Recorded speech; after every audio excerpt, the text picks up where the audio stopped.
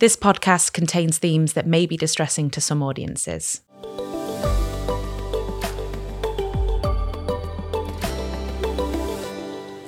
Hi guys, I'm Kayleigh Frost, the Head of Clinical Support at Health Assured.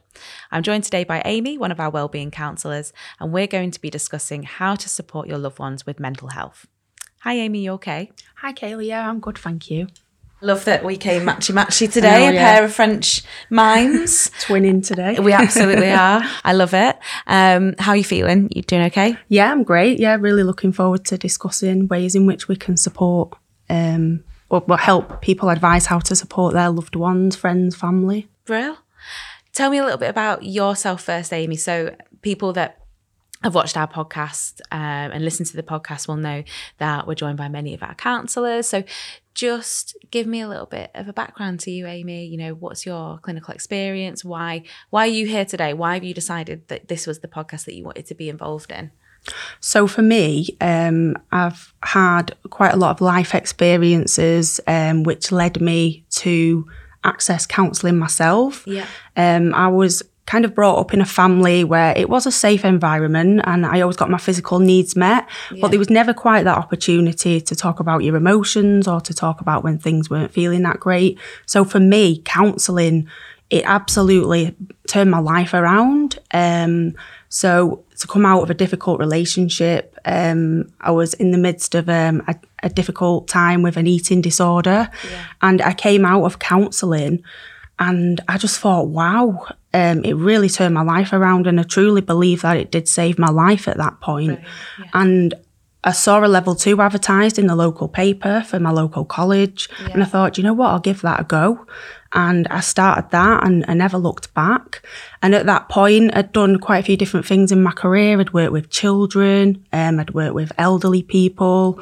And I started my counselling training, and I just felt like this role, this job really gave me a sense of what I wanted to achieve in life, which was to support people and give back what I'd received from my therapist. How long have you been a counsellor for now, Amy? Okay, so I've been in client contact for 7 years. Wow. And in that time, I've had a wide variety of roles. So I started off in addiction recovery. Yeah. So one side was clinical and then our side was recovery. So we would support people putting goals in place, things that they wanted to achieve, how to change their lives. And then I started my own private practice, which is quite busy and that I'm still doing as well at the moment. Yeah. And then went into an organisation that provides support for people with life-limiting illnesses, including cancer. Yeah. So for me, that role, I was supporting family members. I was just about to say, I was supporting those family members, carers, loved ones whose loved ones were either dying or just been diagnosed with a life-limiting illness. And I really feel that the experience from that role, it would kind of help me to talk about a few different ways in which you can support loved ones today. So that's a tough time, helping people work through that acceptance and that kind of thing. I'm now at Health Assured. I love working on the phones. I've not paid you to say that. So I love my role at Health Assured because I work with such a wide variety of clients. And often I do get clients ringing, asking how they can support their loved ones. My passion for helping as well came from becoming a lecturer. So I spent 3 years lecturing, teaching level 2 and sometimes level 3, but that level 2 is that very, very first base that people touch in order to whether to see that counselling's for them. But it's not also just about supporting. I had people from many different roles like nurses, teachers, because they wanted to support their colleagues and people that they worked with just to get those better active listening skills. I know quite a few people that have gone through level 2, not because they want to be a counsellor, but for that very reason. It helps them in roles where you might be working in like health and wellbeing in general as an industry. Some healthcare assistants have done level 2 as well because of the bedside manner that you need and the amount of people that are going to need more emotional support. So level 2 is a really fantastic, not that we're saying the way to support other people with mental health is all go through a level 2 counselling course. It's very similar to doing like mental health first aid training. Because in that 2-day course, I know it's very different to doing a level 2, but you learn more active listening skills and also ways to open up conversation. So if anyone ever gets the opportunity, do a mental health first aid course as well, just to give you some like baseline conversational skills, especially if you've got no clue how to start conversations anyway. I guess one of the first things, because you mentioned about the helpline, lots of calls that we get, I've noticed, so obviously I look at things from the back end operational perspective. I look at MI, I look at the types of calls that we're seeing increase and the percentages change of call types. We're seeing a huge increase in the category, because you guys have to categorise the calls we do. for concerns over another person's mental health or impact of another person's mental health, something like that, isn't it? And we see that spike up, especially at the back end, at the tail end of us coming out of all the lockdowns, when people were worried that because they'd not really spoken to their friend very often, their friends had isolated themselves, family members had isolated themselves. And, I think I did that in the lockdown as well. I, withdrew from people and became quite lonely, even though I wasn't alone. I lived with a friend at the time, but then I moved out on my own in the lockdown and cut myself off. I don't know what it was. Luckily, I'm back with a vengeance. People can't get rid of me. But for a lot of people, they did really struggle. We saw lots of increases in calls. Like, how do I get through to this person? Like, I'm really worried. I don't know. I've not really heard of them in a long time. I don't want to peck their head. I don't want to do their head in, and nag them, but I want them to know I'm here. So with that, I guess, as a starting point, what would you say the things, the little red flags, the concerns, without jumping into panic and crisis mode, what kind of things does someone need to look out for, or consistent changes in behaviour? What kind of things would you recommend that someone needs to look for? Okay, so I have taken numerous calls from people that have really, really noticed a change in their loved ones since lockdown, coming out of lockdown, life getting busy again, reopening. And a lot of the key things that we should look out for is a change in mood, a change in how somebody is in terms of like interacting, socialising. Sometimes it can be very subtle, the way people change over time, not engaging in things that they would usually. You can recognise a loss of appetite in some people. They might lose weight. They might gain weight if they're overeating as well, especially if they feel isolated and they're spending a lot of time at home. I've worked with a lot of clients that have then gone on to get a bit of social anxiety. It's that fear of getting back out there again. And I know everywhere's been open for quite a few months now, but it's still very, very difficult for people. So there's lots of red flags to look out for. And people become more irritable. More snappy.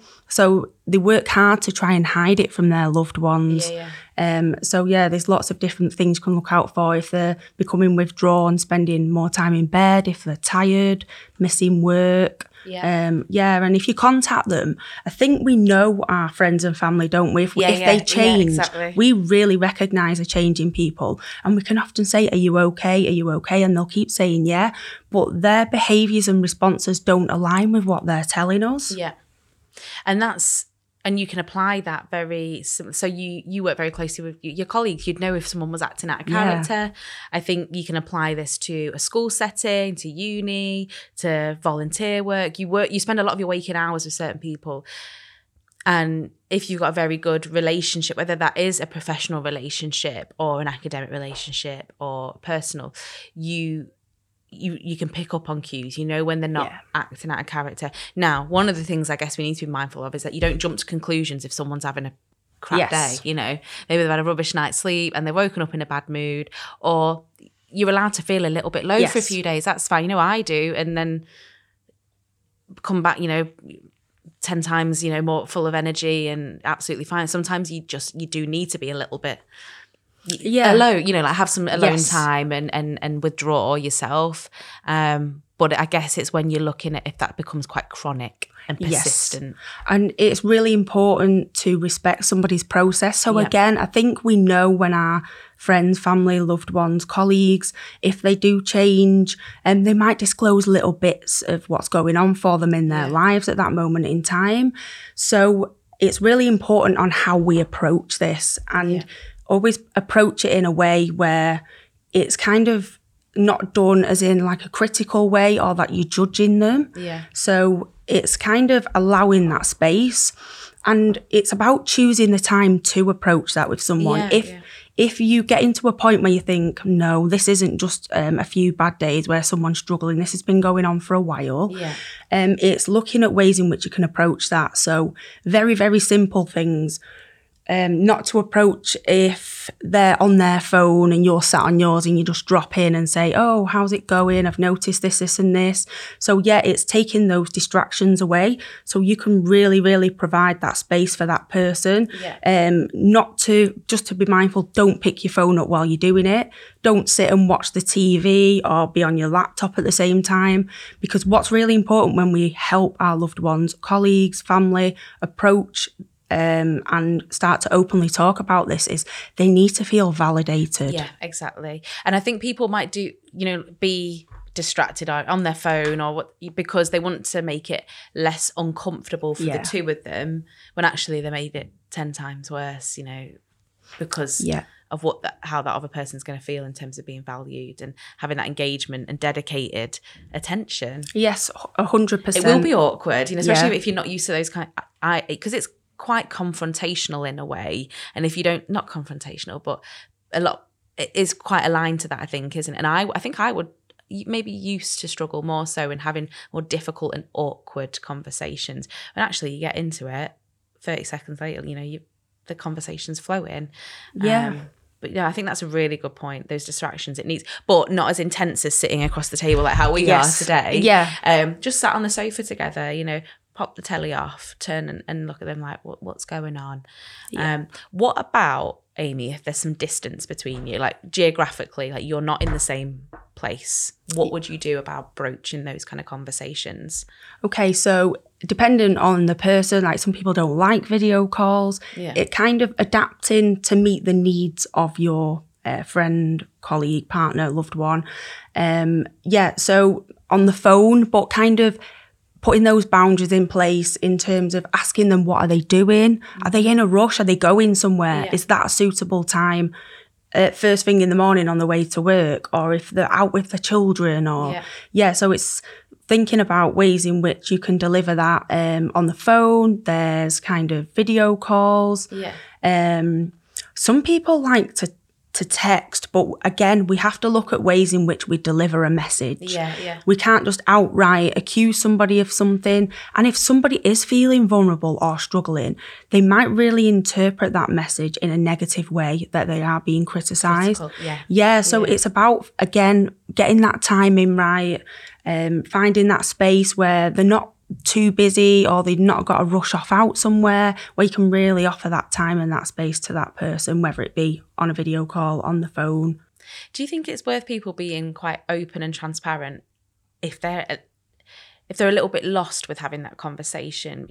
They probably never had to discuss someone's, their concerns over someone's mental health. Do you think it would help if someone was like, look, I've got concerned, you've been very distant, you've not been yourself, I don't really know how to navigate and talk about this with you, so I've just come out with it. Be quite open and honest, not try and pretend they know everything about every mental health condition in the world, and be very direct. So when I used to teach level 2 and my students used to do their active listening skills, by the end of the course they were able to hold a 10-minute listening session. It wasn't a counselling session. They were able to listen for 10 minutes.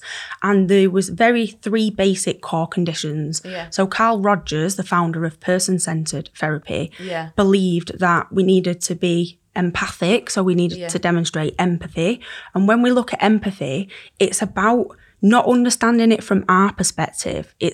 It's a term we use called getting in someone else's frame of reference. So being in someone else's frame of reference, understanding it from their perspective. So we don't approach it from our own personal experience. So we have that empathy. And then unconditional positive regard is where we provide that non-judgmental space. We're working and listening with, as a counsellor, I'm working with, as supporting your loved ones, you're spending time with somebody without judging them or opinionating, about kind of validating them and valuing what they're experiencing and respecting their process in that moment as well. And the most important one for me as a counsellor, but you can overlay it onto yourself just in everyday life, is something what we call congruence. And being congruent is being genuine. It's being yourself. So we had a little bit of a discussion beforehand, didn't we, on, I was saying to you that the biggest tool that I take into my client work is myself. I can have all the education in the world, all the theoretical knowledge in the world, but the most important thing that I take in with me is myself, to be genuine, not to be fake, and just offer myself in there. And going back to what you said there, Kayleigh, it's just about being honest and just saying, look, I'm not really sure what to say here, so I just want you to know that I'm here to talk about anything that's going on for you. It's however it suits you in that moment, how to approach that, because we're all different and unique. And our interactions with each other are, if you're more closer to that person, it would be easier. Whereas if it's someone like a colleague or a friend that you're not as close to, but you are concerned about, you'll find your own way of approaching that. And you might not hit the mark the first time. No. And I think that's something that's really important to highlight. Don't be afraid to have that conversation because you might not hit the mark. At least you've given it a go. You've tried to get your thoughts and concerns out there in a supportive way with your loved one. But don't just not do it because you think it might go badly. Yeah, because what you've done there is you've opened that door for someone to take that one step in. And I always use the analogy with clients about planting a seed. So you might plant a seed for somebody, but they might not water it yet, but over time it'll water and it'll start to grow. And because the seed's been planted, it's raised somebody's self-awareness, it's offered somebody that reassurance. So they might not want to grow their seed yet, they might just want to nurture that. But like, you've opened the door for somebody to take that first step, to know that you're there, to open up to, and ready to be supportive to them. And to be honest, you know what, if you so me as a loved one, I'm coming to you, me as your friend, Amy, and I'm worried about you, and I'm having that conversation, and I do miss the mark, and I kind of make a bit of a pig's ear of it, and I go, sorry, I've said the wrong thing. I don't know, like you might then actually go, well, you know what, Kayleigh's actually, she cares, Yes. Because sometimes if you are, yourself, and you are feeling low or anxious or whatever issue it is that you're having, or you're becoming quite detached, no one else cares about you. In your head, no one really cares for you. No one will take time. You're alone. Nobody wants to support you. But I've just gone and spoken with you. I put my foot in it a bit, probably said the wrong thing or made the wrong assumption. But you might sit there and go, well, you know what? She actually does care. She has been worried about me. I'm not on my own. And the difference that might have just in terms of their kind of self-esteem. Yes. Who they think is around them for their support network, because it's quite easily to just, when I was in lockdown, I was like, I haven't got anyone. Actually, all my friends were trying to house party me, WhatsApp me. But I don't know, something happened because I wasn't having that human interaction, something kind of disconnected for me. When actually someone tries to have a bit of a frank conversation and they might be a bit abrupt or say the wrong thing, like, oh, sugar, they do actually give a damn. And that can help. And again, it's going back to making somebody feel validated. When we feel validated, we feel reassured. That's the the validation of it's okay to feel the way that you are. People carry a lot of shame, especially if they're doing things to hurt themselves, if they're self-harming.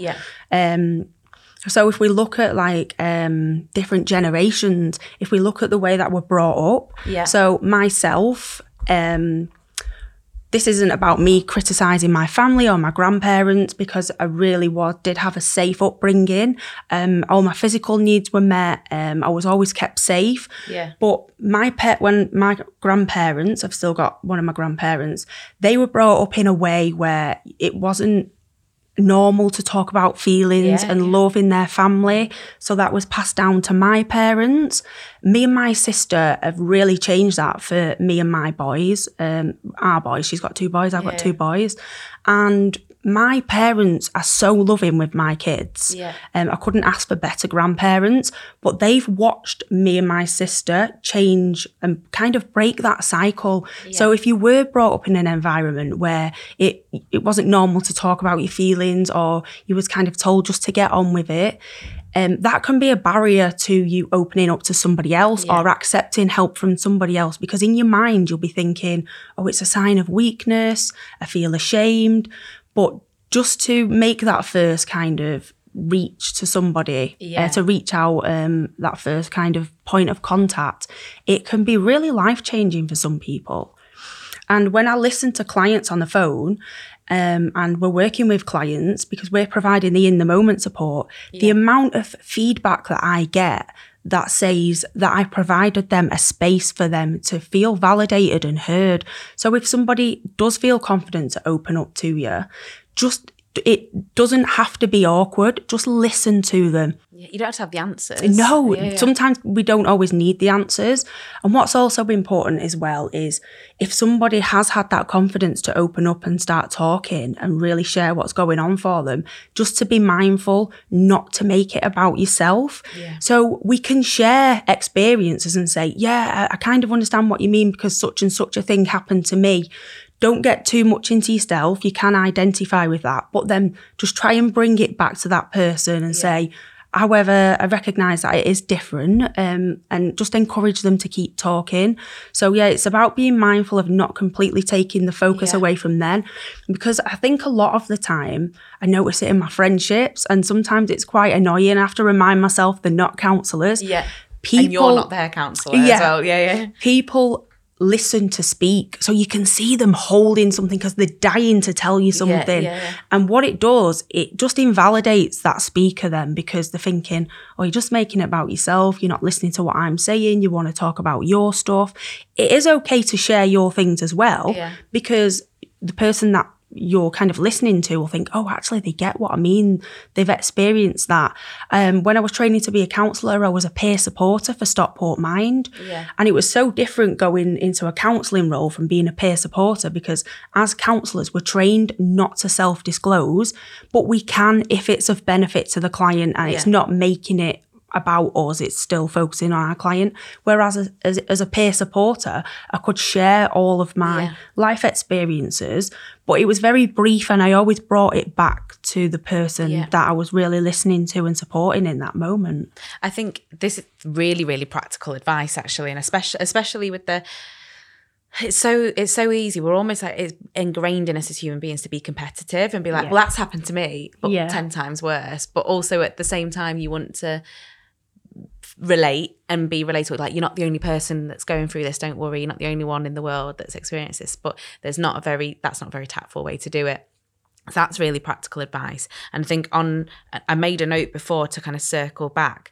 You mentioned about self-harm, more serious ways. And I think you guys get quite a lot of calls on the helpline. Like, we do. My daughter's self-harming, or I think a colleague at work is self-harming.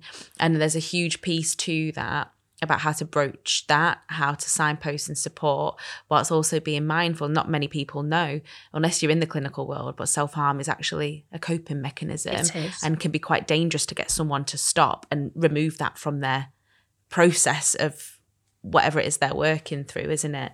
So do you feel comfortable touching a little bit on how to broach self-harm with other people? Yeah, so something was interesting that you said there, people kind of cut as a way of coping. Yeah. And it might sound really strange to some people that aren't like kind of in this clinical world, but we educate our clients on safe cutting. Yeah. Which might sound barbaric to people that haven't, because they would be thinking, why are you letting people cut themselves? Yeah. But actually it's about kind of keeping it on the surface, not going too deep, keeping it clean and sterile.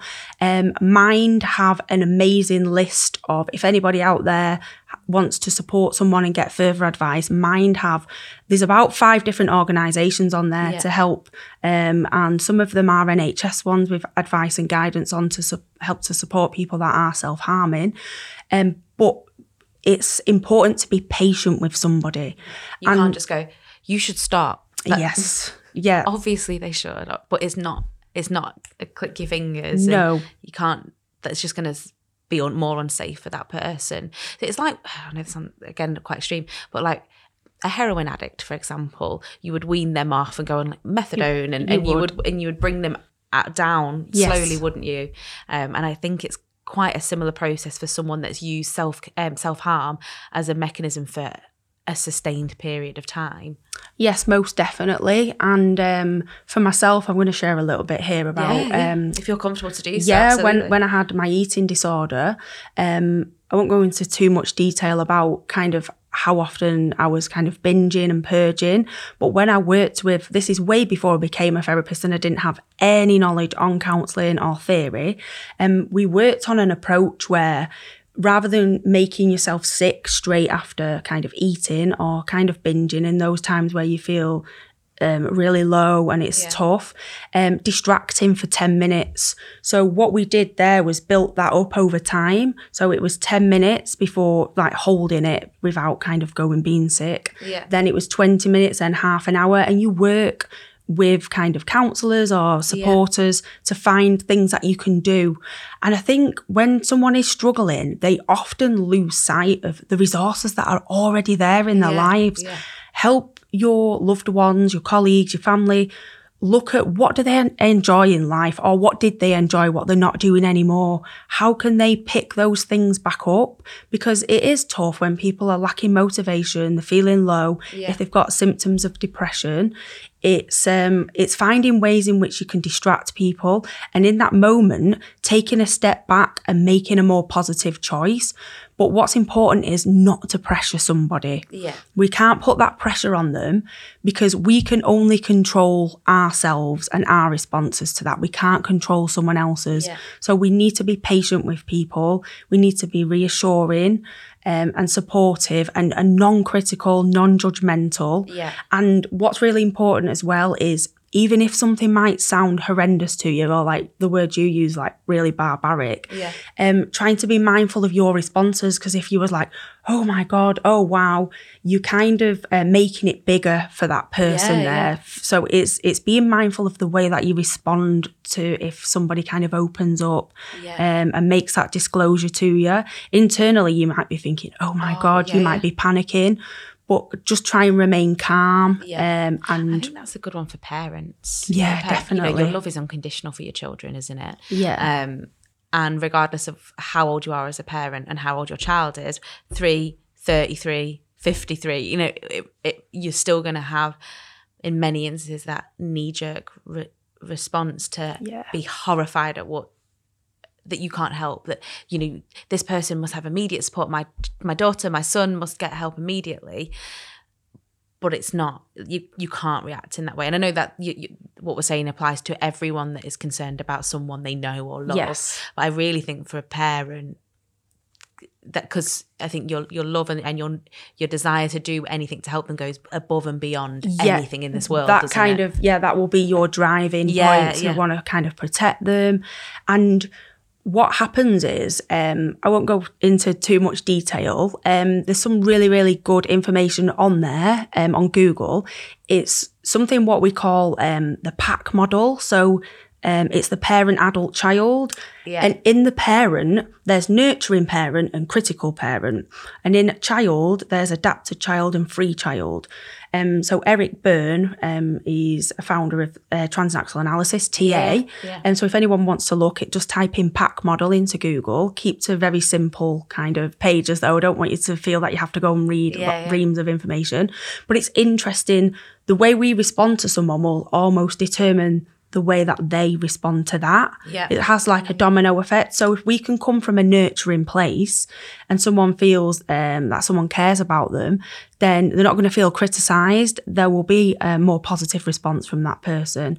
Whereas if we're criticising, that adapted child is where someone will respond in a negative way. They will withdraw, shut down, walk away from the situation, the conversation. So it's important that we kind of look at our interactions as well in that and trying to remain calm, even though inside we are struggling, oh my God, panicking, what are we going to do with this? I'm their mother, I know best. I'm their father, I know best. So it's always coming from that nurturing place, that caring place, in kind of an adult-like way, especially if you've got teenage children, young adults. They think they're adults, don't they? Like, I remember being 14 and thinking that I was like in my mid-20s. Trying to treat your kind of young child or young teenager, young adult with respect, and approaching it in a way where they feel validated and that they're not being treated like a child.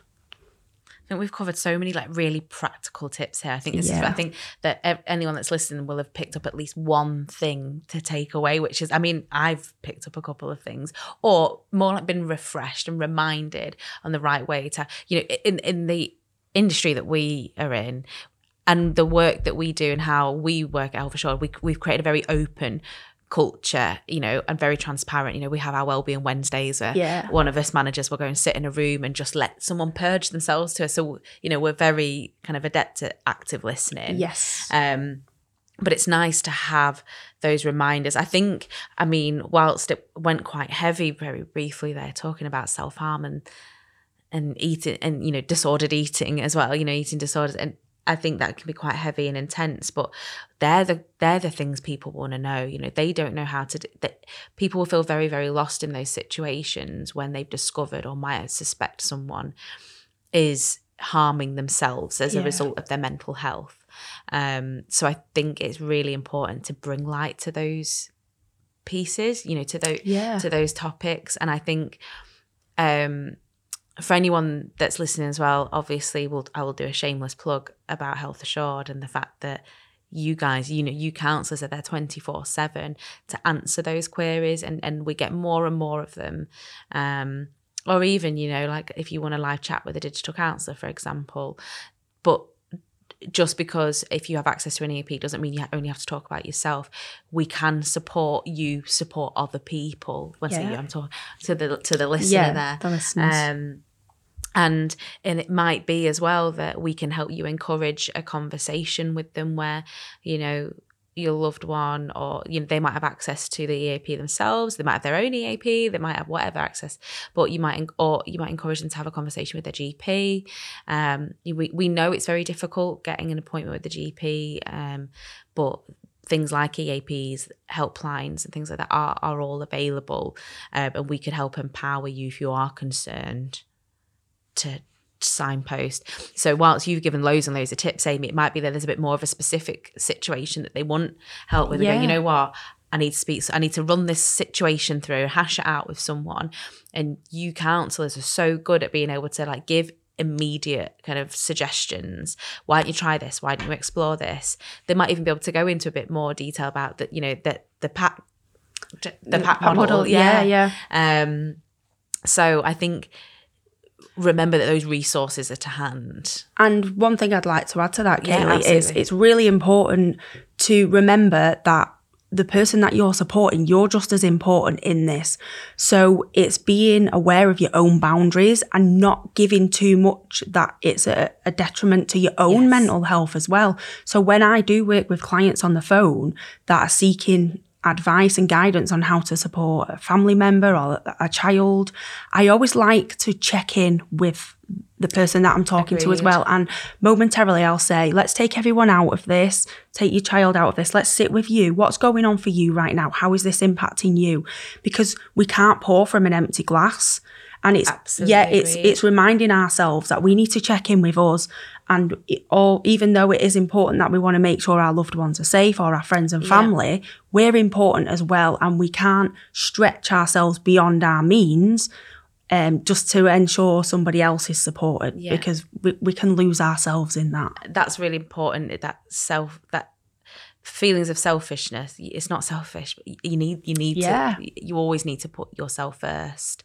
Otherwise you are completely useless to other people. You won't have the capacity to help. You won't have the reserves there to give back to people and give them what they need. So it's important as well to have your own personal boundaries. When you are supporting a loved one, make sure you have your own personal boundaries there as well, in terms of it's not causing you too much negativity in your own life. Although I do appreciate it is difficult if it's someone that you love and that you're really close to. And obviously you are going to worry. But yeah, just bringing it back to yourself as well and checking in with yourself. And if you don't know how to do that, you can access structured counselling to get help with that, to figure out what works. Because it might not be something that you can figure out in an immediate call. You can try some different bits and pieces, but it might be that this person, so maybe I'm living with someone with a more serious mental health condition like bipolar, for example, or, really complex trauma, to the point where it infiltrates my daily life, and I need to, maybe I haven't got the right boundaries in place,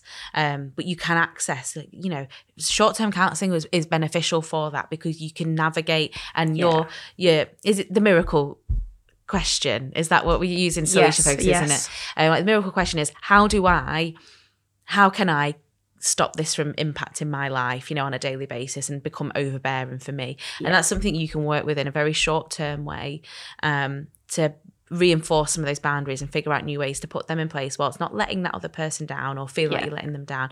They're still supported, but you are not running yourself into the ground as well. So it's not a bad thing to get counselling to support someone else, to keep that boundary in place. You don't have to get counselling for your own mental health condition. You can get counselling just to work on your own resilience or confidence and things, not a mental health condition in itself. Yeah, and to the listeners out there, just to be mindful, it's not guaranteed on every account, because every account that we hold is quite unique in terms of what you can access on there. But it's always worth checking out whether dependents can access the in the moment support, because a few of our accounts do allow dependents, young people, the majority actually, isn't it? And spouses to access the in the moment support. So there's always that option as well. If there's support for yourself, just to check out whether there's any availability on the account for one of your family members to speak to one of our counsellors for some in the moment support, for some hints beneficial. And tips, and especially when we're in the cost of living crisis. And I imagine by the time this podcast goes out, we'll still be in the midst of that cost of living crisis. And in fact, it might be worse. Private counselling can be very expensive for some people, and then you're adding in a $3,000 electricity bill, a year and stuff. So there's so many people that have access to EAP that probably don't realise they do, through their partner, through their spouse, or through their parent. So definitely, if you're unsure, call EAP and we'll double check. We'll double check what you've got access to, and it's highly likely it'll be one of your close family members can access as well and get the same level of support, which is really good to know. Well, have you got anything else, Amy, that you think would be really useful? I think we've covered so much ground and really practical tips. And I want to say thank you very much. That was absolutely fabulous. Was there anything else that you think might be beneficial? No, just to kind of summarise and reinforce about the active listening, just being there for somebody, being present, and just being really patient and understanding, and trying not to kind of criticise, and like you spoke about, Kayleigh, at the beginning, just to kind of wrap this up, don't worry too much if you've not approached it in a way that you wanted to, because there's no right or wrong way. As long as that person that's receiving it doesn't feel offended, we're all human at the end of the day. And sometimes I approach things with clients where I thought, I could have said that a bit differently. So not to be too hard on yourself, and just make yourself available to support your loved ones. That's brilliant. Thanks so much, Amy. Real, thank you.